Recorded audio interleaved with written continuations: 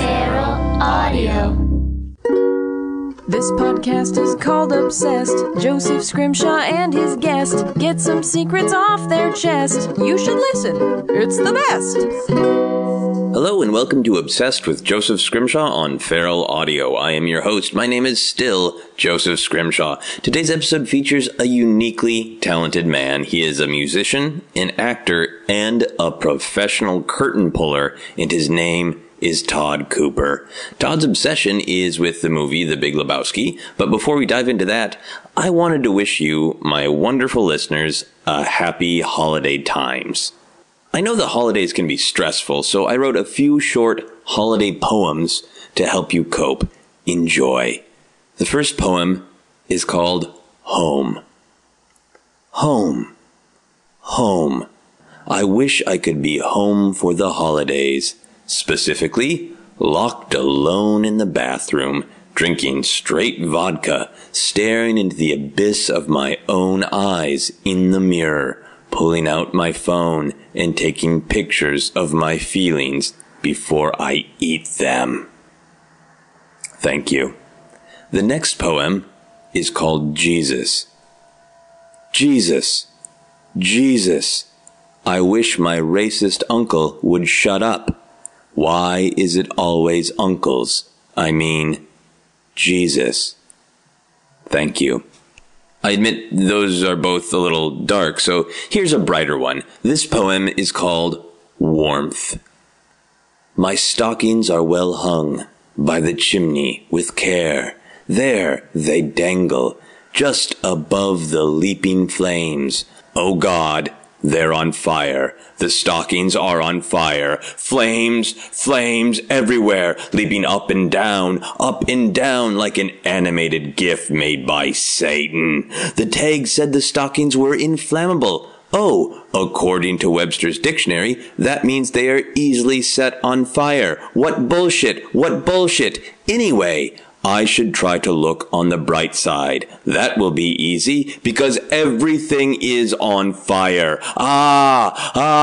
Put it out, all is madness. Finally, through the calm actions of others who are not me, the flames are extinguished. Awesome. Now we can just go to the Force Awakens again, like I wanted to in the first place. Let this be a lesson to you.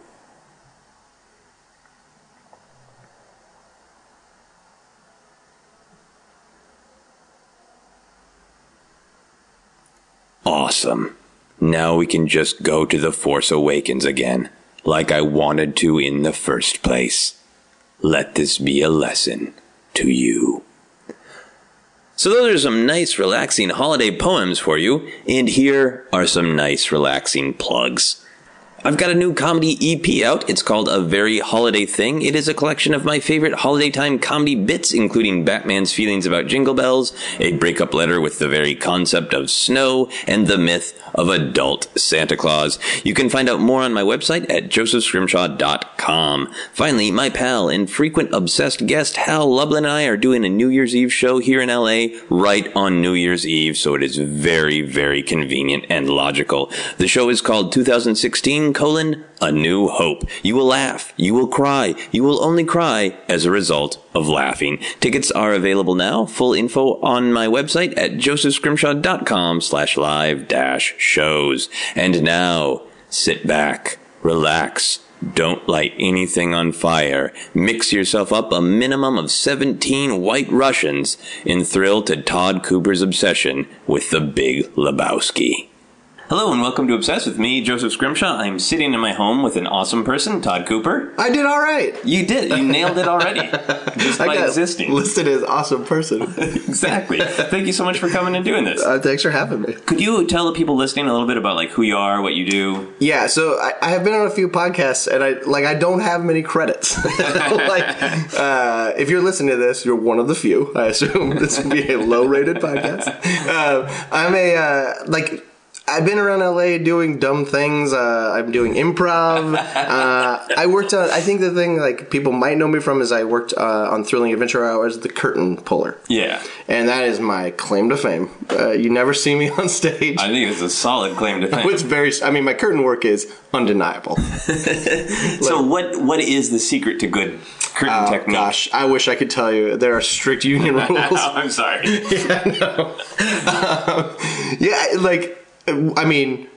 Literally it started with like, hey Todd, we need a guy. Are you around this Saturday? And I was like, sure. And I like came and pulled the curtain, and then it was like, you want to come back next time? So did you put somebody else out of a job?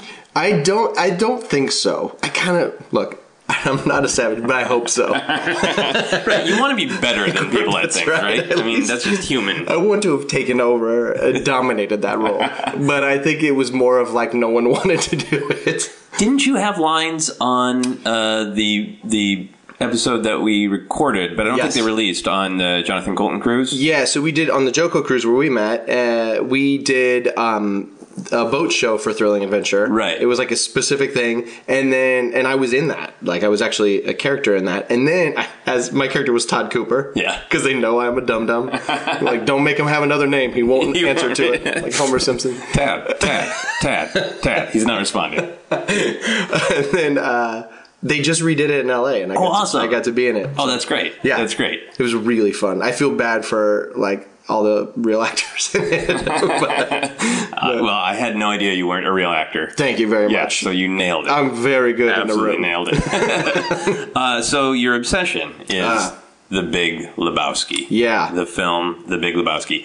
Can you just start by describing the movie to people who have never seen it before? Yeah, so it's a Coen Brothers movie, and featuring Jeff Bridges, and this movie, it's like any Coen Brothers movie. The story is insanity. It's like all over the place. It's like a messed up scenario where no one really knows what's going on, including you for a lot of it. Yeah. And then it wraps up at the end in a way that doesn't make sense. Like Coen Brothers.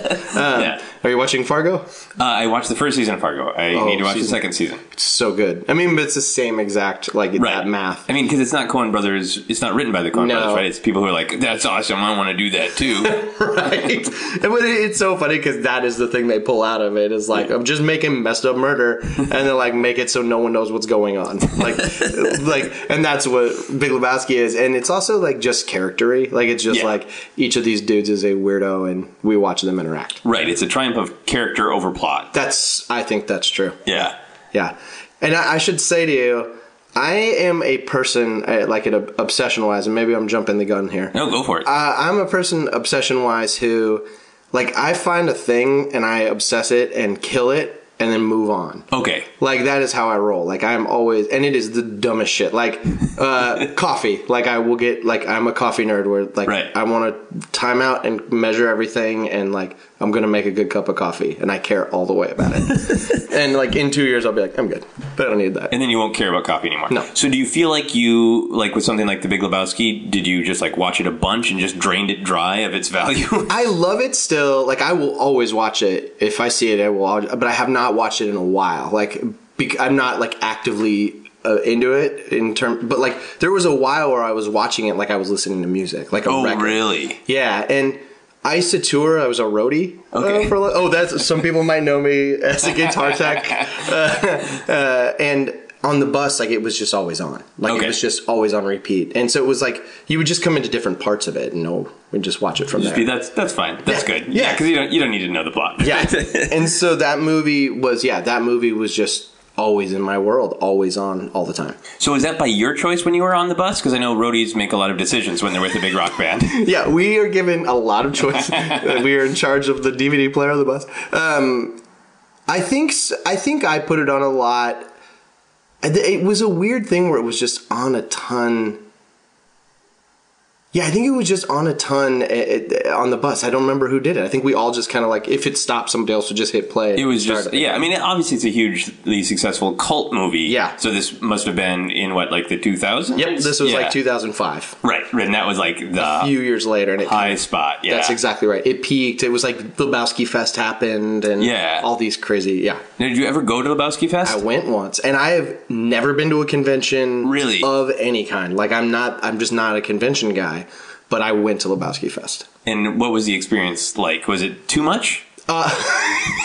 Good guess. Well, I go to conventions all the time. Yeah. I am like 100% geek guy. And every time I walk into a convention, at the same time, my brain goes, this is amazing. And why are you here?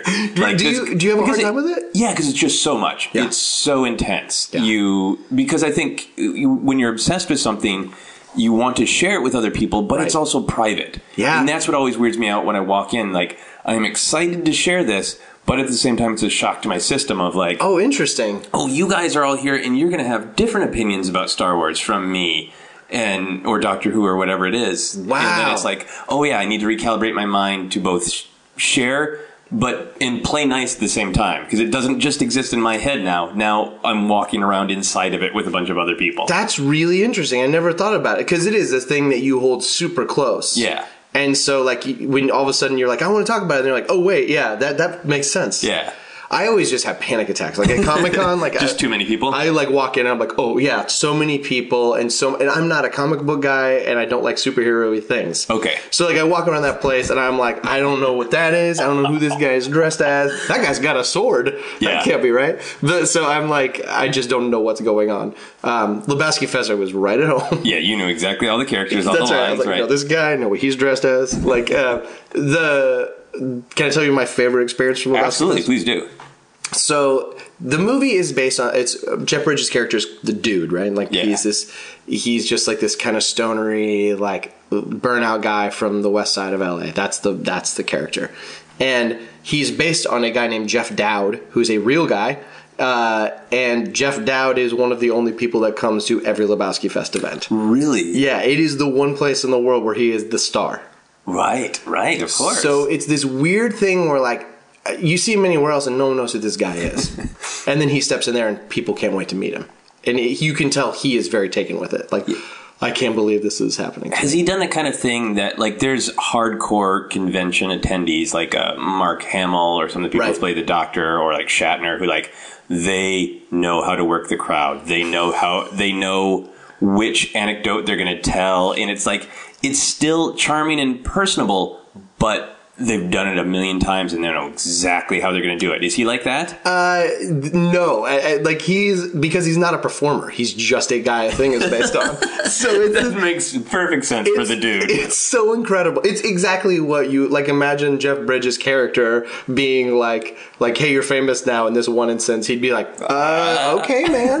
Like, except for like, it drives him like he doesn't like. For instance, we were at a bowling alley for the second half of the Lebowski Fest. Yeah. And I saw him hop up on a table and like dance on a table and people around him cheering. Right. Like he's just like, you guys might like this. In this instance, this is the one place in the world where I can do this and everyone's on board. If I do it anywhere else, like get down from there. Yeah. What do you think he could possibly do that people wouldn't be like, yep, that's awesome that you're doing that? It gets close to that all the time. Okay. Like you're on board, but you're also like, this guy knows this is his only chance to. Yeah. It's really weird. To feel love. Yeah. That was a harsh judgment. To feel a large group of people's love. Yeah, like a fame love. Yeah. But my favorite moment was we were in the bar and everyone's just kind of drinking and Sky orders like a Heineken or something cheap. Yeah. And he's drinking beer and Jeff Dowd walks over to him and goes, he goes, hey, man, if you had me to your house and you were like, hey, man, we're drinking Heinekens, I'd be like, awesome, let's have a Heineken, and I'd join you on it. And he was like, yeah, but tonight you're in my house. We're drinking White Russians. Like, kind of give him a little talking to about. Really? Yes. Yeah, and that's amazing when you love something like The Big Lebowski, which is designed to be a mess. Yep. Designed to be whatever, man. Yep. And then get pedantic and have rules. Correct. It was fantastic. It was one of the moments where you're like, yep, there he is. Yep. Okay. And did everybody go along with it and just have their White Russians? I think so. I think in that situation, like if you are talked to about it, like you're like, I guess I have to step it up. The inspiration of the dude says, I must have a White Russian. I must follow the rules. Yeah. So when I emailed you about coming and doing the podcast, you said, well, I'm not sure what my obsession is, but I guess I have a Big Lebowski tattoo, so maybe that. That's right. So I'm not seeing it as I look at your head and arms. Where and what and I had a season of my life where I had this vision that I was going to be tattooed like a lot of tattoos. Like I just kind of figured like because I really like tattoos and I have a few, but I was like it got to the point where I mean, I don't have that many, but it got to a point in my mind where I was like, I'm just going to have a bunch of dumb shit everywhere. Because I like that, and I don't care. And it'll take the sting away from any bad choices. You don't like that tattoo? Well, look at my back. Have a look Here's at this another one. Yeah, like they're all bad choices. Yeah. Like, it's fine. No one cares. Like, these mean something to me, and no one else likes them, and that's fine with me. And so, and then it like, stopped, like, almost immediately. Like, I'm trying to do commercial acting, where I'm going to be a guy's dad in a thing. And we're like, you can't have, like, a dumb tattoo on you. So I don't have... Fred Flintstone on your forehead. Cool. Okay. Cool, regular dad. You're not gonna book this Home Depot gig. So I do have one on my leg down here. I have a White Russian, and it says there's a beverage here. Oh, nice. Yeah. Nice. Yeah. So yeah, dude, that was like. I spur of the moment, like my friend was like, hey, I'm going to do some tattoos at my friend's house. I was like, I'll come get one. Oh, really? Mm-hmm. It's just a tattoo for free. Like, let me practice on you? My good friend was learning how to tattoo, and this guy was his mentor and was tattooing on me to kind of show him. Oh, so I got a really good tattoo artist. Yeah. To do one for free. And at somebody's house. Like, I don't have a tattoo. I think I want to get one soon. Yeah. But, yeah, going to a parlor. You don't have one? I don't have one. It seems like your speed. I'm actually surprised. I've had some bumps in the road with my tattoo getting. Okay. When I turned a certain age, I was like, I'm gonna get a tattoo, and I was doing a show with my brother at the time in Minneapolis. We had like a late night comedy show that was kind of like a wild show, and we would take suggestions for things. And I told him, like, I want to get a tattoo. Let's take suggestions from the audience of what it could be. And then he was like, fine, but we have to take whatever suggestion we can get. Like, no, I'm not going quite that far. But then we did get suggestions we liked, which was like, fine, we'll do it. And then we tried to hire a friend of ours to tattoo us during a show. And he's like, no, man, that's just filthy. I'm not going to do that. I got an infection in one that I got in my garage once. Oh, yeah, the old garage tattoo infection. Surprising, right? Yeah. You'd think my garage was clean as a whistle. But yeah, it's so that the first one you get, you're doing a lot of like, it needs to matter to me. Right. It needs to, I wanted to like approve this thing to make it perfect because it's on me forever. And it's like, as soon as you are tattooed, there's a thing you realize that is you are either tattooed or not. Yeah. Like, interesting. The detail of what it is, like if you see a guy with full sleeves across the street, what does he have on there? How many times have you ever seen what it is? Yeah. It's just tattoos. I assume it's fire from a distance. It's likely fire or a skull of some sort. Yeah. But I realized, like, it doesn't... Like, no one looks at your tattoos and goes, like, that guy has a fire truck that's chasing a skeleton. Yeah. Like, it's just, like, that guy has a tattoo. Yeah. And so you quickly, for some reason, as soon as you're tattooed, you don't care. Yeah. Like, whatever is fine. Awesome. Well, I'm looking forward to it, because I think I'm going to do it in the next year. Do you have, like, so will you do something, like specific to what you love? Like a Doctor Who or a Star Wars move? Yeah, it's going to probably be one of those things. Could it be both? No, that's too crazy. That's too crazy. I'm not big on mashups. Mashups get on my nerves. So I'm not going to mash up on my body. I'm very pedantic. I'm very particular, and like symbolism means something to me. Like even with like the geek T-shirts I have, I don't like busy ones. I want one with a solid central design that means something. So this is probably revealing about why I haven't got a tattoo yet. I love this so much. That's such like a specific point of view on that. It really is, and it's one of those things I haven't questioned or analyzed too much. I just know that about myself. Yeah. Of like, I don't want a big messy collection. I want like 3 unified things that make sense, you know? So do you have a lot of geeky, nerdy shirts? Or No, I have about 5, and they're all black with one central significant image in the center. So you heard that, podcast listeners. If you are looking to sell a shirt, at least one. Some of my fans, when I go to conventions, know, because I've been to a couple of conventions where they're like, oh, there are 4 or 5 days, and every day, every show is a new geek t-shirt that's black with a central thing, and people are like, how many of those do you have? I have the 5. 5, and that's about it. That's fantastic. Okay, Yeah. which ones are they? What do you have? I have just the Star Wars Rebel symbol. Yep. I have the Superman logo. I have a Batman logo. And I have a Legend of Zelda with the Hyrule crest. Just bam. Just need central bam. The logo. I don't need to say anything about it. I like this. Yeah, well, because if you get into the narrative, and then we'll get back to your actual obsession. It doesn't matter. I love that. It's your podcast. I guess it does matter. It's up to you. But I do like hearing about it. All of those images mean something within the world of the thing. Right. So, a lot of t-shirts are like sort of the meta joke to fans, and sometimes I like that. You're on board with that? I like seeing other people's. I don't want to wear them. But I like that it's not just a symbol. It's a symbol that means something in the world of the thing that I like, and therefore it can translate to the real world. I see. Like Superman's crest means something. The Hyrule crest means something. It elicits, I guess they're all symbols. They're all icons. It elicits anyone's interpretation of that thing. Yeah. Like you're just going like, I'm on board with this world of this thing. Yeah. So like if you had a Big Lebowski shirt, which you would not. Oh, no, I like Big Lebowski. I can do it. If you had a Big Lebowski shirt, it would probably just be the logo of the Big Lebowski.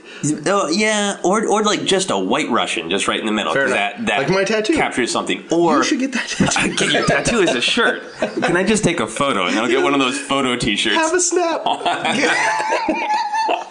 I wouldn't mind one of the big stars that are in the bowling alley and then used in his dream sequences too, because that's I like iconography. Yeah, that makes sense. I'm one of them iconography nerds you hear so much designer? about. Yeah, I'm a visual artist, or like I have been. That was my degree, and I do some amount of graphic design. Okay, that makes sense. That all adds up to me. But it's also because I like all of this weird, geeky science fiction. It's not weird anymore; it's everywhere. But it can be just such. All of these stories can be such big, sprawling, kind of weird, dumb messes. Like I love Star Wars, but it is a space movie where people run around with laser swords. But then when you get into the symbols, that starts to capture what is powerful and true about it, and what is mythic, and gets to humans at a deeper level. Right. Interesting. Yeah. That's really cool. A Lebowski situation, for instance, everyone is going to, and this might be if you had a Star Wars convention, everyone is dressing as the most. Not everyone, but a lot of people are dressing as the hardest thing to figure out what you are. Oh, yeah. You want to... Yeah, it's the hardest thing to figure out what you are, or somebody in a robe, which is the same for both Star Wars and Big Lebowski. That's right. Yeah, exactly. You are either the dude, Walter, or a lamp from X scene. You know what I mean? Yeah, you are Bunny's alleged toe. I've seen it. I bet you have. I dressed up as the dude's Ralph's club card. You did it? For the Lebowski Fest? Yeah. Nice. So I just essentially wore the club card around my neck. It was not that good of a costume. And then I went with some friends. Also, we dressed up as... remember when he's looking through records? And he sees that record. It's been a while. I shouldn't know the name of this band. That Flea is in. Oh, yeah. The band. Yeah, and I can't remember. They're like wearing red shirts and black ties, and we dressed as that band. Oh, wow. Yeah. Well, that's the thing about something like Big Lebowski is it's just one relatively short film. So unlike a lot of other conventions, you have to dig into like every frame of the film. Oh, God. I can't imagine. I mean, like, that's as geeky as I've ever gotten on a thing, I think. Yeah. So here's the thing, right? Like, in my world, like, I grew up in music, like punk rock, hardcore stuff, which is its own geek world. Like, if you go to a hardcore show, everyone is wearing a shirt, and the game is wear the shirt of the band that we probably have not heard of. Right. Why are you the coolest one? What have you listened to that we haven't heard? And so it's the same thing. Yeah. It really is. It's record collecting. It's knowing facts about this band and X members of that thing. Yeah. It's really the same thing, but it does not have the same stigma for some reason. Because I think in general, and I don't know if this is true of Lebowski Fest, in general, I think people at sort of geeky conventions want other people to... They want to share it, ultimately. Mm-hmm. They want people to go, like, I can't understand why you're dressed up as a toe. Like, well, great, I'll tell you. Whereas I feel like... I've been waiting for this all night. The stereotype of the punk scene is like, whatever, I guess you're not cool enough to know. Yeah, maybe like that's that. Yeah, it. and I could be wrong. That's the stereotype. So perhaps if we could get like Star Wars nerds to get on board to be like, look, just you're better than everyone. Take that point of view. Like, oh, you don't get it. You know, the Death Star. That's fine. Yeah. Whatever you're into is fine. But you'll always get something explained to you, even if you don't ask. Anytime you want. I love Star Wars a lot, like everyone in my generation. Yeah. You know, but I've never been to a convention, and I do not know the details that a lot of people know. Yeah. There are a lot of details to know at this point, and I know a lot of them. So I want to ask you some other Big Lebowski questions. Yeah. Would you ever want a Sam Elliott or the Stranger type character to narrate your life? I was looking into paying someone to do that. Are you asking? Yeah. Would you like to do it? Is that what you're saying? Well, no. I mean, I'm always looking for work. I mean, it's L.A. This is my buddy. He narrates my life. I'm sure. Dude walked into a room. Your partner would like that. Well, that Todd just washed up for bed. Now, maybe gonna watch something on the iPad. Maybe just drift right off. One of my favorite things to do to my wife is when she walks in a room, if she's not, like, obviously she's not always talking to me. So she'll walk in a room and just kind of walk over somewhere, and I like to narrate her inner monologue out loud. Oh, wow. She doesn't care for it, but it's one of my favorite things to just go, like, when she walks in to be like, now where did I set that thing? Is it over here? Try it on a friend of yours sometime. It's a blast. Yeah, that's great. Try it on your way. The game I play with my wife is Can I Show You What Your Face Looked Like? Which she's also not a huge fan of. She has come to accept it. Wait, how does the game? You just reenact whatever she's doing? Yeah, because I am hypersensitive. It's my own baggage. I'm hypersensitive to how she is doing. Yes. So when a negative emotion or a weird emotion passes across her face, I want to share with her why I'm concerned. So it's evolved into... so you're probably a great actor because you've been, like, fine-tuning these, like, tiny motions. Like, you were doing, like, one of these, like, just a small... Like, you have to, like, give her very small... Yeah, it's a good acting exercise. Yeah. That's part of it. She's embraced it at this point and will every once in a while do it back to me. I do that to my wife. She also... Yeah, I haven't done it like that specifically, but I will sometimes laugh at her. She'll just be sitting there and I'll just be laughing at her for no reason. She's like, what? And then I have to go, like, you do this thing. It's really funny, trust me. What people love is when you call out things they do, show it to them and put them in a box and this is a thing you want to do. You're going to find people are on board for it. Absolutely. Yeah, it only creates love. But would you ever want... Would you want, so you do it to your wife. Would you want someone else to do it to you? I feel like definitely. Like I would like if I had a documentary made of my life. I think I should have that kind of a character just talk about my life. Yeah, that feels right. Would you want to be mythologized like that? Oh, good question. Like the dude is, you mean? Yeah. I think I would. I think if anybody was going to watch it, they would have to mythologize it. Honestly, I felt a little bit like that in a good way when we met on the cruise, because everybody else that I knew you, and even in the script it was like, Todd Cooper's gonna move that curtain, and it almost had a Big Lebowski like sort of. Yeah, I guess. Yeah, it might not look very important, but it's epic. It's the biggest thing. I mean, the curtain, like. Without moving it, no one can see the show. I'm the biggest, as I say, I'm the biggest character on that stage. I hadn't thought about it that way. Yeah, right. It's literally true. Yeah, unless you want to come to the live show and listen to it like a podcast, I got to be there to do it. I remind all the actors all the time. That's good. How important I am. Yeah. So you were talking earlier about the movie's plot being all over the map. Yeah. And, it's the really Raymond Chandler inspired, that's the way his plot's moved.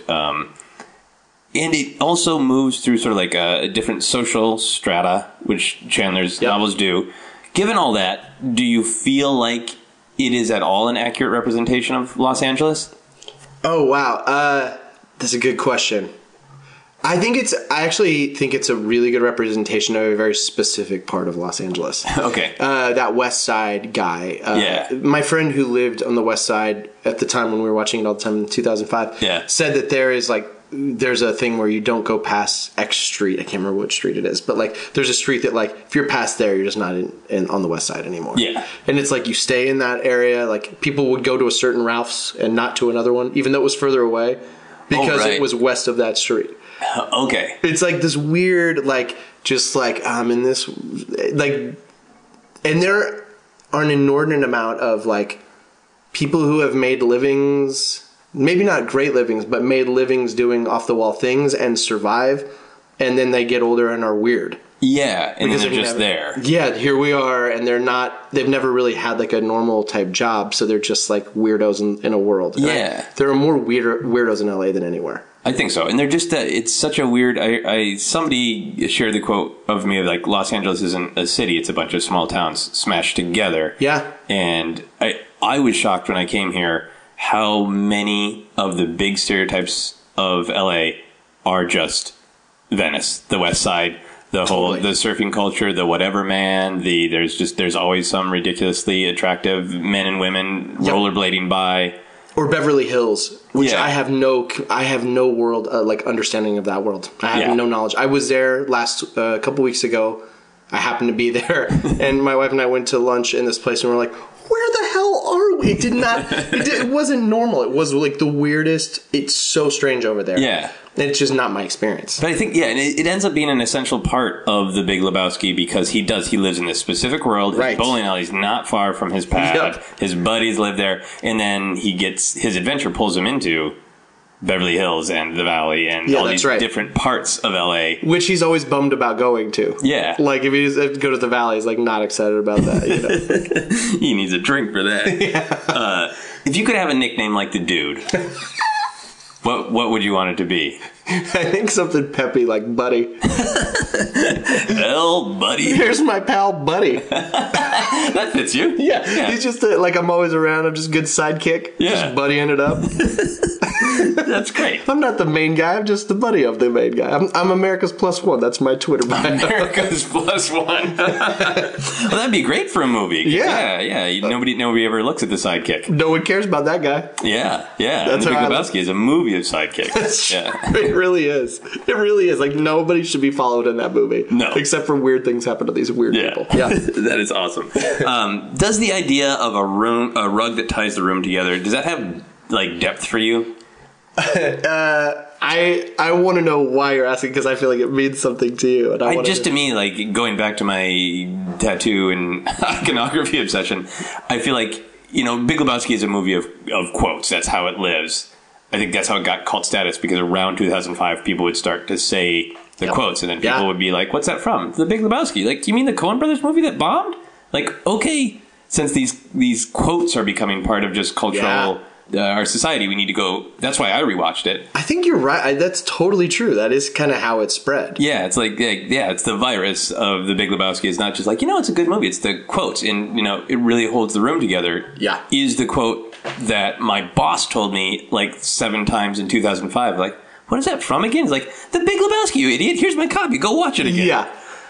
So I think there's a power to that line. Like people clearly run with it, and it's funny. Yeah. But I don't think it's only funny in the context of what's happening. In the movie. Yeah. It's so weird when people say it in the world, like finding reasons to say it. Yeah. But I meant to the point where I know if I say the word rug. And I'm around at least 3 people, someone is going to make that joke. It really ties the room together, man. Yeah. You know what's funny is it kind of ties back into what we were just talking about Los Angeles. I feel like that serves the purpose of the thing, like the feng shui, like how things look, in a cool way, like in an artsy kind of artistic way. Like everyone's kind of got their own thing. Like how your apartment looks matters, like to you, not because you're proving anything to anyone, but like. Everyone's kind of got a little bit of artistic flair in this town. Yeah. And I love that Dude has it. Like, he's just a burnout stoner guy. Yeah, but his place isn't nice. No, but he has thought about that rug. He got it somewhere, and it's on the floor for a reason. You know what I mean? Right, and it's I feel in that like specific place, yeah. We all have those friends, like around here especially, where, like, that's a choice. Like, it's not just a thing that exists. That's a choice you make. Yeah. Oh, well, I forgot until we were talking about it, that around the same time, around 2005, I had gotten out of a long-term relationship, and the person who had been my fiance was like, nope, bye. And I had to move into my own place around 2005. And I did have a rug that held the room together. And I wasn't a big Lebowski fan at that time. So, like, when that line came up, it had some resonance. Because, like, thank you, Big Lebowski. Holy Shit, this rug does hold my little bachelor pad together. It matters. Like, it's like a subtle, weird thing that, I like that when that's gone, everything's disrupted in his world. Yeah. All the flow is gone. So do you have stuff like that in your house? That's a good question. I have, So my wife and I are constantly bugged by it. So I am I'm like you are a lot, where like shit matters to me. Yeah. Like what my dishes look like make a difference to me. Like I don't want some dumb dishes. Like I don't want. And like Sarah grew up going like I just have some of these, some of those. Like no. We have the same. They match because it looks nice and it matters to me.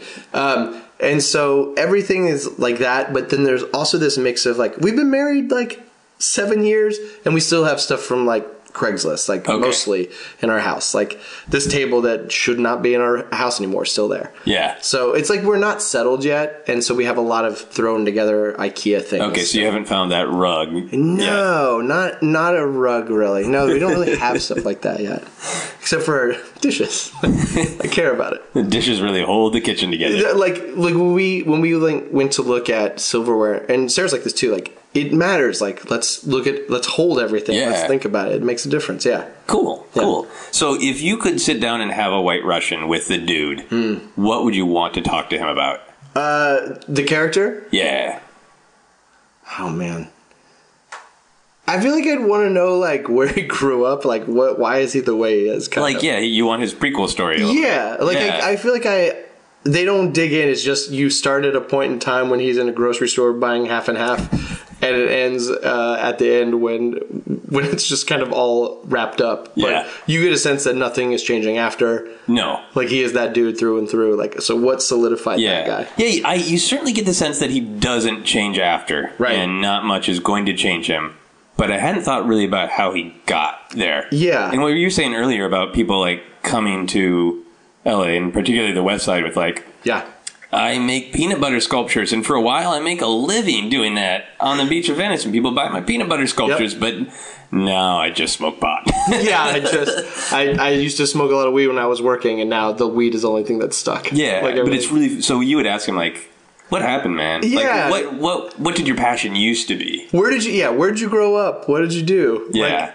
Like, I know he's like barely making a living, but he did something for a while. Right. Because he does have income somewhere. And he's in Los Angeles. That's the other thing. Like, why did somebody end up in Los Angeles? Yeah. You know, like if you're in Los Angeles, there's a little bit in your mind.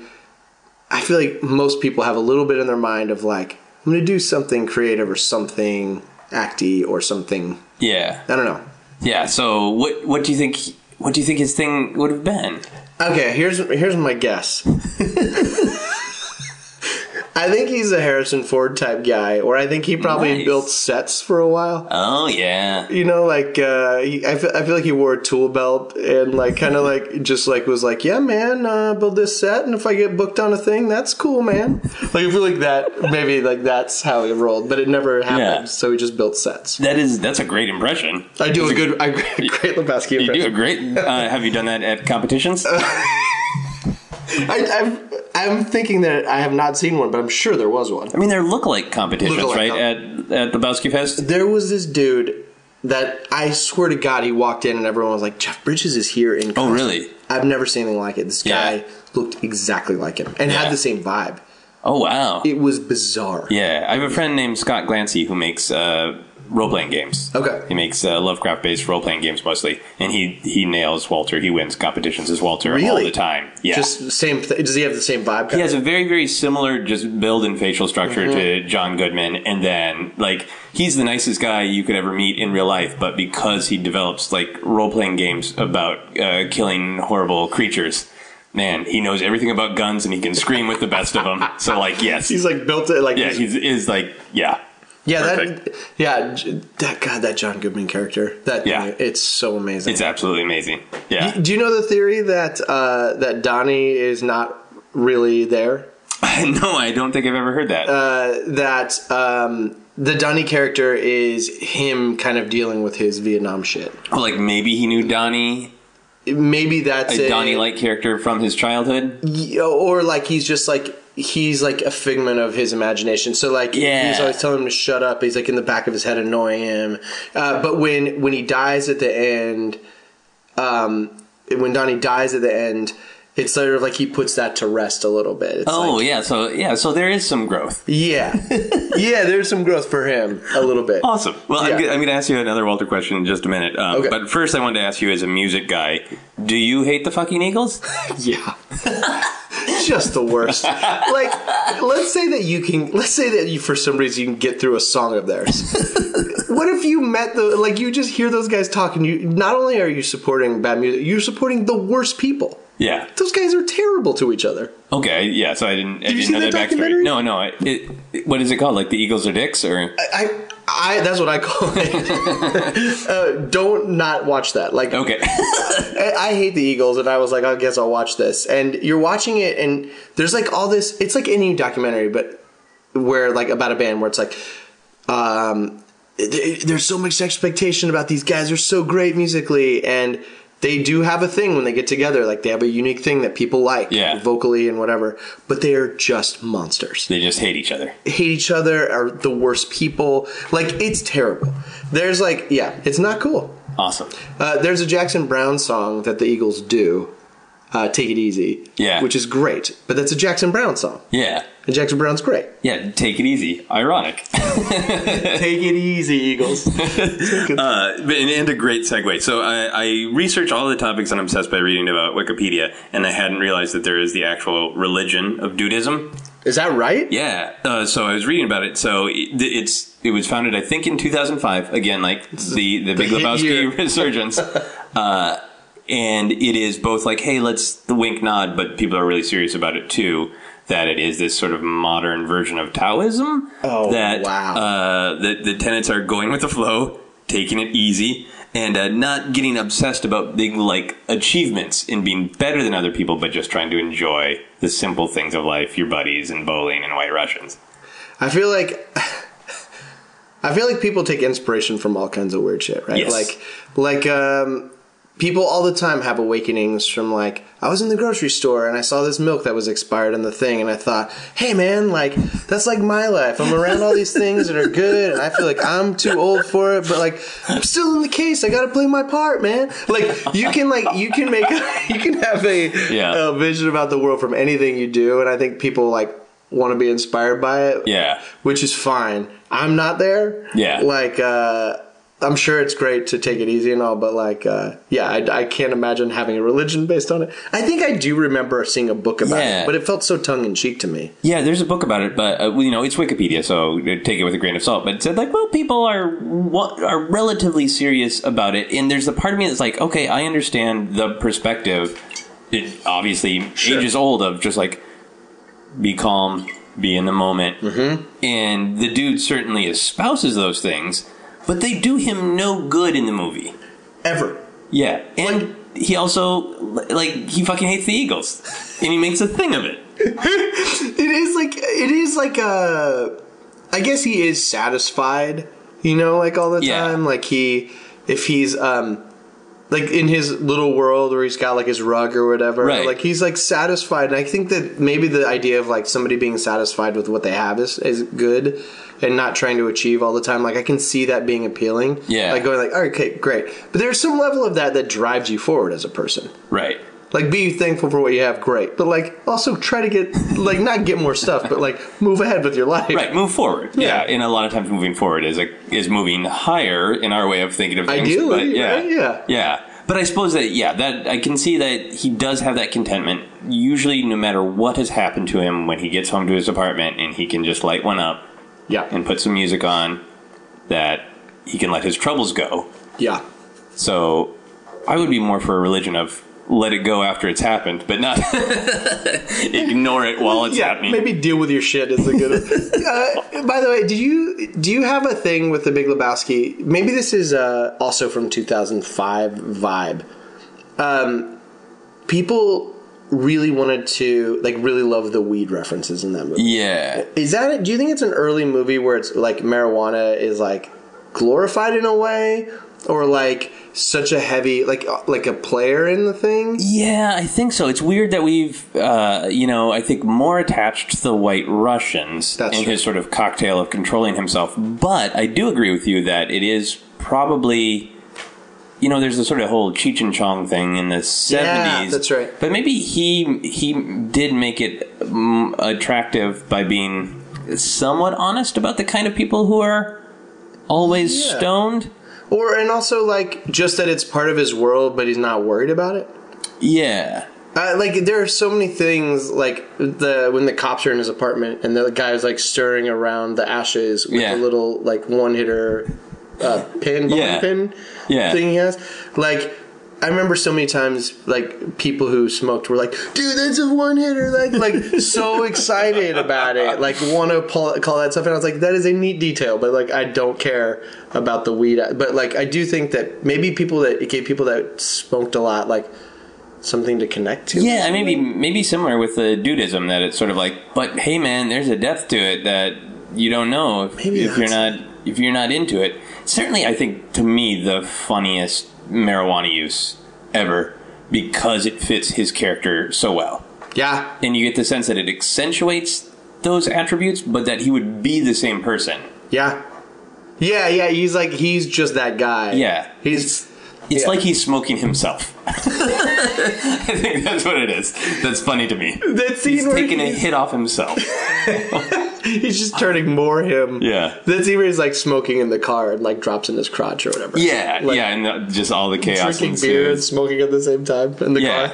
Yeah, and to me that's just that great comic contrast of all of these things are to be laid back and it doesn't matter, and yet there is constant conflict because of them. You hit a dumpster or... Yeah, right.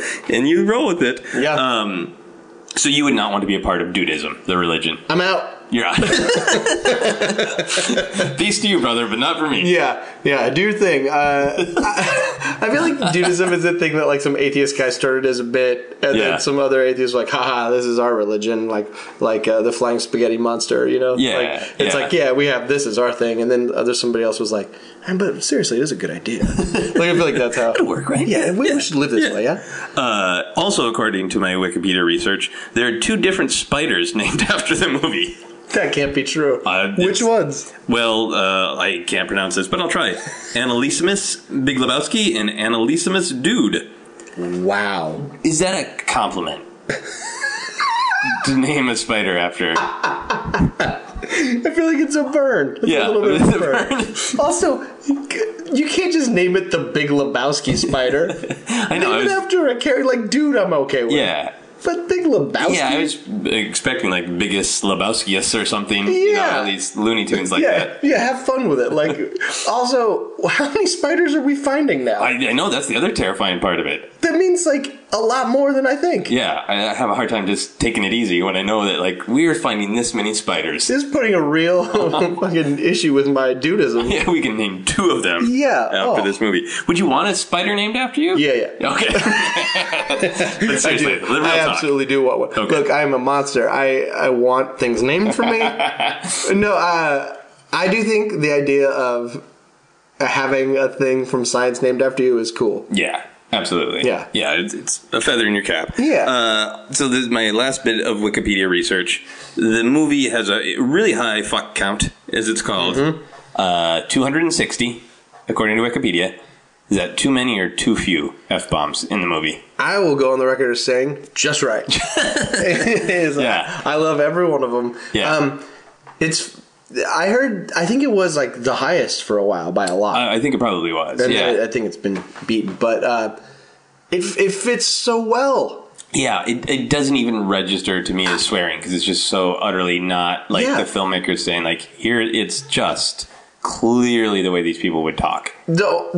The thing is, everyone does. Yeah. Like, everyone says the F word, like, a lot. Yeah. Not just Dude. You know what I mean? So, like, the actual Big Lebowski, it says it. Yeah. Which is great, too. Like, everyone is on that page. Yeah, it's that thing that connects all of the social strata of Los Angeles. Yeah, you're right. It's the fuck word. Yeah, the fuck word. So this is the Walter thing I was going to get back to. Like, just for fun, could we experiment with letting your inner Walter out? Sure. I'm going to try to continue to interview you. Okay. And I just want you to scream, "Shut the fuck up, Joseph," every once in a while. Sold. All right. So how many times do you think you've actually seen the film? Oh, God. I mean, It's got to be at least 100. I mean, I've watched it so many times. Okay. I mean, because it was just looping. Right. I mean, yeah. I probably at least 100. Okay. Now I'm going to ask you again. Wait. Tell me to shut the fuck up. Okay, go ahead. So how many times do you think Shut the fuck up. That is so much fun. Do you want to do it to me? Yeah, well, I don't. Yeah. I don't want to do it to you because you're like a super likable guy, but I want to do it to people. Do it I'm to an me. Practice angry on me. person. I'm an angry person is my problem. I'm a nice person with a lot of anger inside. Do you have a lot of rage? Oh, yeah. Is that right? Oh, yeah. Yeah. Look at any item in my home, I've said fuck you to it. This Christmas tree? Oh, yeah. This new tree? Absolutely. Oh, this is an We're old setting it piece up. of shit Christmas tree, yeah. It's falling apart. Is that, like, because you always read so warm to me. Oh, good. Like, in person, glad. I never sense that. This has been a weird development in my life, in my personality. I have plenly of anger issues, and so you're rage driven, like you would say that's I the get fuel? frustrated with things, and I feel like most people do, and I don't know. I just feel like so many things in life just are difficult, right? And you just like, hey, I did what I was supposed to do, and the fucking world won't meet me halfway, and I feel that way about a lot of things. I have the exact same thing, which is like, I went to Tokyo this year. Did we talk about this? No. I think this will relate. In Tokyo, there are just some like social norms, right? Like that are like established rules of like when we're getting on the train, like let's all agree. We know where the doors are going to stop. Like the train's going to stop. Yeah. Let's just wait in a line. I was the first guy here, so therefore I'll be the first one on. Yeah. Because we're people. Yeah. And everyone does it, and no one jumps the line because we're all adults and we all saw that guy get there first. Yeah. Right. Yeah. Whereas here, like you'll do the thing, like people are constantly breaking social rules. Right. For the record, that I am writing. Like I recognize it's me a lot of times. No, a lot of times it is. We have an agreed upon rule, but the rule of America is exceptionalism. Yes. And it's always like, well, of course I shouldn't pull out in front of you, but maybe I should, because maybe I am the one who is most important on this street. Yeah, it's I don't know where it comes from with the drive is like this, like, whatever. Or my least favorite thing is people, taking their time blocking traffic when they're driving. Oh, like, yeah. Like just pull off to the side for a minute and go like, yeah, let's figure this out. And like stopping traffic. Yeah. No sense of the world. There's a ton of it. Yeah. So I get angry about a lot of things. But then I feel like it's important to try to be nice to other human beings. Yeah. So I try to like leave the rage at home or express it in a mutual conversation where like, hey, instead of throwing at people. So I get a lot of that lately, which is nice, where people are like, you almost weird me out because you're nice. And I feel like I'm not nice. Just the rest of the world just must be fucking assholes. If you think I'm nice. Will you say something to somebody if they do something? Like, are you, like, if somebody gets in front of you or you're walking, will you be like, what's your problem? Will you say anything? I swear at people in my car, certainly. And I did get really pissed when somebody just walked out in front of my car and they stopped and they just gave me a look of like, yeah, I know I did it. What are you going to do about it? So, I stopped my car, and as they were walking into my car, I'm not proud of this, but like, I swerved near them. Like, nowhere near hitting them, but it was just that point of rage where I couldn't contain it because it was literally you don't matter. Yeah. And I looked at you to let you know that I think you don't matter. Yeah. And it was to a point where I couldn't contain it. Yep. I swerved near the guy and went on my way, and it was really immediately like I shouldn't have done that. Fucking got in his car, followed me. Oh. Flipped out. Whoa. Yeah. And then I realized that, like, okay, if I am in those rage moments, it's not worth it. So it's not worth it. You snap out of it right away at that point. Like, then you're like, yeah. As soon as the guy followed me, I was like, oh, he's maybe going to try to. And he was not a physically imposing dude, and I am not a physically imposing dude, so it would have been a very short, ineffective fight, I'm sure, had it become a fight. But, like, he pulled into the other lane of traffic when I got to a stop sign and, like, rolled down his window and yelled at me. And I feel like I've talked to a couple of people in LA who've had that experience because the attitude of exceptionalism in traffic of I am more important than you happens all the time. All the time, and I think more here for some reason. Maybe it's just a big city thing, I don't know. Going back, it's a lot of dudes, too. Yeah. I have friends who are like the creative types or whatever, where you're in the car with them and you're like, you're driving right now. Like, pay attention to that too. Yeah. Tell me your story, but you're driving. like I think there are a lot of people who just live in their own thing here. Yeah.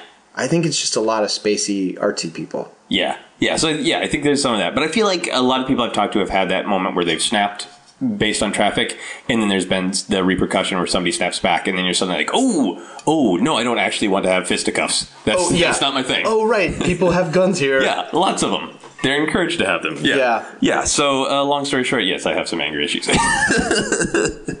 That's really funny. I would not have expected that. I'll do just one, because that's not a good. It's not a good tradition to start on my podcast. Where come to my house and share your time, and then I'm going to tell you to shut the fuck up. Oh yeah, you get one. Yeah, I just want to do one. Okay, so let me see. I remember you were asking me. What did you ask me? I was asking you how many times you saw the film. How many times do you think? Shut the fuck up, Todd. Good work. Thank you. How many times do you think you've seen Star Wars? I can't tell you to shut up again. But hundreds. More than 100. Oh yeah, hundreds. Yeah. Really? Yes. Each movie? No. Probably Star Wars itself. I've seen hundreds of the original trilogy. I'm sure I've seen hundreds of times.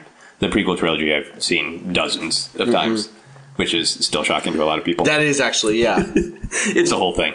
You think you've seen it more than like around 30 times, or you think just like 24? Probably around 30. Yeah. Yeah. What time when you watch it do you go, all right, this is cool? Like, what's the path when you watch it 30 times? Is the path like, this is awful? Well, there's some good things in it. No, this is awful. Well, I can find some redeeming value. I'm in the there are good things and there are bad things. Like, the bad things at this point I enjoy. Okay. And I talk about it a decent amount. I can enjoy bad things. I have a high tolerance for crappy things. Okay. Yeah. So I can fish through and go, I really like that part. Sure. That part's not good. But now you know how it is with Big Lebowski. It does start to just be like these rhythms of sound and image, and you start to like them and divorce them from that fresh perspective. That's true. Yeah. It just means it's weird. Yeah. Like, I can watch. I don't have to start Big Lebowski from the beginning. I'm down to come in whenever. Yeah. Like, it's fine. I'm like just down to have a section of it. Like, it's all good to me. Like, it's just the artist flying across the ceiling. Awesome. Okay, so we are going to move on to the How Obsessed Are You questions. Uh-oh. I like how that's more frightening than just scream, shut the fuck up. Do you think about the Big Lebowski every day? No. No. No. Not anymore. Just back in the day, you saw it every day. Back in the day, I probably did every day. Okay. For sure. Yeah. Cool. Would you start a conversation with a random stranger about the Big Lebowski? Definitely. Yeah. You're a very easygoing guy. I'm down to have at least, conversationally, like, super easy to talk to. I normally ask people, would you get a tattoo? You're the first one who's like, no, I fucking got one. Yeah, I did it already. Tell your other guests to shut up. Awesome. Would you read or write /fiction about the Big Lebowski? I'm a terrible reader. And I'm as bad of a writer, so I doubt it. That would probably only make it better. And then Walter puts his penis. Wait, did you say /fiction? Yeah. /fiction specifically porn fiction? Yeah, /fiction is these two characters should get it on, basically. Okay, I've never heard of that term. Oh, before. Really? Okay. I'm the worst, Joseph. You know this. No, you're not worst. So I didn't know that. But now, so now I would, yeah. Yeah. So let me. Would you read or write a story about random characters from the Big Lebowski having sex? Characters who do not have sex in the film. I'm not a fan of things that are in the canon or that aren't in the canon. Right. Okay. So non-canonical Big Lebowski sexes, you're out. I'm out. I can't do. Yeah. Somebody else having an idea like then the Big Lebowski. No, I don't want to hear. You cannot abide. No, I do not abide. Excellent. Would you watch a remake of the Big Lebowski made by Adam Sandler? Yeah. No, you would. That's great. I lie. I just said the opposite. Like, I don't like things that are... Yeah, I would watch that. Just because you'd be I'm the Yabba Dude. Would you... This is a great Adam Sandler impression, too. Yeah, very good Adam Sandler. Why, I guess? Just to see, like, I know it's going to be terrible and I'm going to enjoy it. Right. So you would enjoy the horror of it. Yeah, I want to see him do, I guess he's the dude. Oh, probably, yeah, because he stars in his But he films. tied the room together. Like, I just, all of the things, I want to see what choices he made, because it means, like, I want to see what he thinks is funny about it. Right. You know what I mean? Oh, yeah, and it would probably not be the same subtle ironic. Although, you see him in Punch Drunk Love and stuff like that. He's great in that. Come on. He is the great best. in that. Yeah, so maybe if Adam Sandler started it and somebody else made it. I'm sure there's going to be a Big Lebowski TV show. I'm sure after Fargo there'll be a TV show for every Coen Brothers film. What if there was? Yeah. Well, that's where we're heading with media, where it's never too much. There's never too much of anything. I just, like, no one can write their own, like, people don't want to watch it unless they know it already. Yeah. We'll swing out of it, but that's where we are right now. You're married, but in theory, would you break up with someone who didn't like The Big Lebowski? I wouldn't. I have good friends who don't like it, and Okay. I don't get it. And, like, it makes me embarrassed. Yeah. Like, I'm quicker to assume I'm wrong. Right. That's how I roll. Okay. So I'm always like, what am I doing wrong? Because I like it. So if a bunch of people came to you and had like a Big Lebowski intervention, was like, Todd, this movie isn't good. You should be ashamed of that tattoo. You would fight back, right? No, I think it would only take one person and I would feel shame. Like, shame is, like, right on the edge for me all the time. Like, I'm ready to take that on. So if somebody's like, hey, it's not very good, I'd be like, like, I'll fight a little bit, but then I'm like, I'm probably bad, but I do like it. Like, I won't stop liking it, but I will be quick to assume I'm wrong. Yeah. Interesting. So you would not break up with the person then because you would assume that they're helping you out. Yeah, I wouldn't break up with them, but it would bother me. I live with it, and That's good to know. I would just shame myself for it. Okay, so this is a perfect segue because we're talking about fighting and shame. The next question is, would you swear to none over The Big Lebowski? Wait, what? Would you swear to none? So, like, if a nun got up in your face and told you it was horrible, would you swear at her? Would you be like, shut the fuck up, sister? I would immediately be like, okay, first of all, a lot of things that I know I disagree with you on already. Like, this is just one of many. Yeah. Like, we don't see eye to eye on the world. Right. You're just wrong about stuff, I would say. Okay, so you wouldn't swear, but you just break it down in a I call. would, I would be like, I would, like, just cool it out, and then I would say, like, here's what's wrong with you. Excellent. And we also kind of touched on this. We already answered this question, too. This is amazing. I'm very good. I'm very good at this podcast. Yeah, you're killing this podcast. Would you cosplay as the dude at Comic-Con? I didn't cosplay as him. Because I was other things. You were other things. But would you go to... Usually, you've gone to San Diego Comic-Con, right? Yeah. With Thrilling Adventure Buddies and stuff. Mm-hmm. Would you cosplay as the dude at Comic-Con? So this goes back to my punk rock roots. Yeah. I can't be the dude. I can't be the main guy. Okay. It's So you always have to be the side Isn't guy. that stupid? No. What does that mean about me? It's like too being the main guy is too, like, it feels like I don't like it that much. It feels like I just barely am scratching the surface. So you feel like that's like the punk version of like going to a punk show and like, I like the Beatles. Like, That's exactly what it is. okay. So would Like, when I see a guy at Comic-Con dressed as Superman, I'm like, Superman? so on the nose. Yeah. Like, we get it, you like comics.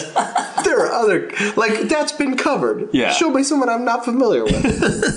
That's great. So if you had to cosplay, who would you pick then? Which side character would you be? Walter or Donnie or a nihilist or? Oh man, I like the nihilist quite a bit. I feel like if I had to cosplay, it'd be hard to be Donnie, but he's one of my favorites. I'd like to be him, I think, or Brant. Yeah. The Big Lebowski's assistant. Oh, yeah. Both of them would be hard to recognize, right? Yeah. 'Cause Donnie's just kind of got nondescript, like He's just a weirdo. just shirts and jeans, Yeah, right? shirts and Like, jeans. And Brant also just wears suits. I guess I'd get like a tweed jacket or something. I'm trying to think, but he makes me laugh so hard. yeah. Philip Seymour Hoffman, man. Oh, it is killer. The best. Yeah, absolutely. Should not be so funny, those lines, but he just owns it. I think it goes to, the more I'm thinking about this movie, I feel like so much of it is about those differences in social status and culture. Totally. And I think, it's just so funny that he is in what is supposed to be proper society, so he tries to turn everything that's improper into a fun joke. And he just kills it. He's uncomfortable with everything, so he just is like, I'm gonna get by. Yeah. I would love to see two people cosplaying Donnie and Walter and just walking through Comic-Con just screaming. Just having him shut up all the time. Yeah. Get the fuck out of the line, Donnie. You're not getting into Hall H, Donnie. For fuck's sake. This is a really weird question that I ask everybody. If you couldn't watch The Big Lebowski without you or someone you love first being punched in the crotch, would you still watch The Big Lebowski?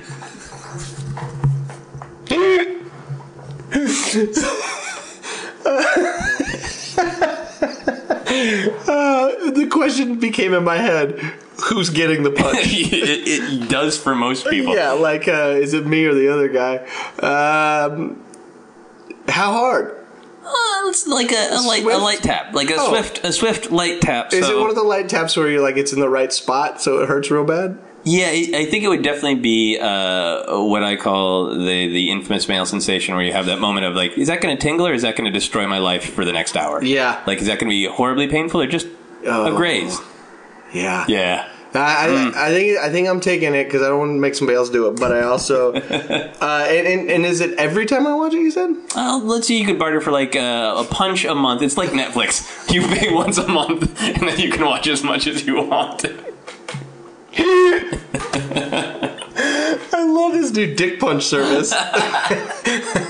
Yeah, it's too bad it's just physical. Yeah, what if there was you a can't company, stream the dick punch. I love this company that is not interested in your money. They want to see your suffering. They just, I want that job. Yeah, you pay with your pain. I just want the job of like being the guy. Like I'm your dick puncher. You watch it every one for a month. Yeah. Who here is watching Big Lebowski for the month? Okay, well who's getting it? You or your buddy? You or your buddy? Yeah. The person you care about? That's fine.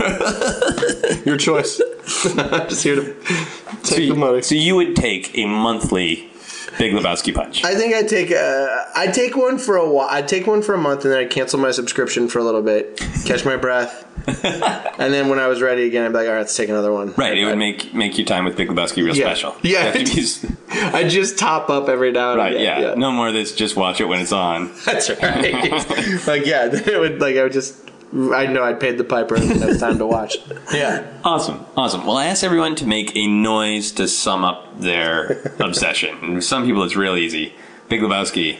What would be the noise? A noise that signifies, like, my obsession with it would be, like, interesting. I guess it'd be like a,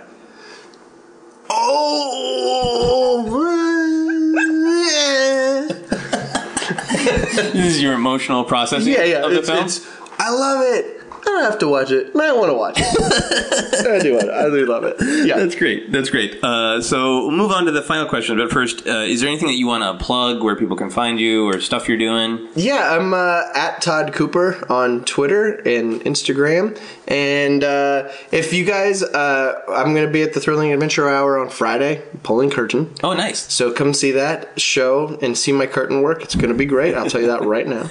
I am in a band called Holy Fever. And we're putting out a record probably in January, awesome. Like a full length, a 10-song. It's like a punk record. I sing in that band. It's the funnest. Oh, that's awesome. And we've got a music video that I made for it that I'm really excited to put out in the world too. So look for that. Coming in a few weeks, yeah. Awesome. And the Thrilling Adventure it's this Friday? Yeah, recording? Largo. Are they doing a special episode? It's a Christmas thing. Oh, so cool. they're doing two shows on one day. Cool. I don't know if the podcast will be out in time, but people should listen to it when they podcast it, right? And listen for those curtains. I was just going to say, a lot of times if you listen close, you can hear like a whoosh, whoosh, whoosh of the curtains opening and closing. And that's you. Yeah, that's my handiwork. That's nice. Nice. So these are our final questions. They don't have anything to do with your obsession, but they can if you want. If you could travel back in time and tell your childhood self one word, what word would you say to young Todd Cooper? Oh, gosh. Focus. Choose a thing. Yeah. Oh, because you feel like you have I'm all experimented over the too much? I understand. Yeah, if I picked one thing and done it, I would be good at something. But instead, I have done nothing much, and I'm bad at everything. But that's great for somebody who's like punk rock. Yeah, I guess so. I can't be the main character. That's right. Yeah. Yeah. So I'm going to experiment. That's great. Yeah. That's a great word. If someone made a statue of you after you died, what pose would you want for your statue? I feel like it's me, like with my hands up, like, So it's like freeze frame at the end of a sitcom. Yeah, I did my best. I did it. I don't take it or leave it. This is what I lived here. That's awesome. That's great. And the final question, it's the same for everyone in every episode of the podcast. What is happiness? Happiness is doing what you feel like and feeling good about it. That is a great answer and a very dude answer. To end the podcast, can you say the Todd Cooper abides? The Todd Cooper abides. Thank you very much. Thanks for having me, man. Absolutely. That is our podcast. You've been listening to Obsessed. Joseph Scrimshaw and his guest shared some stories with the rest. Rate 5 stars if you're impressed.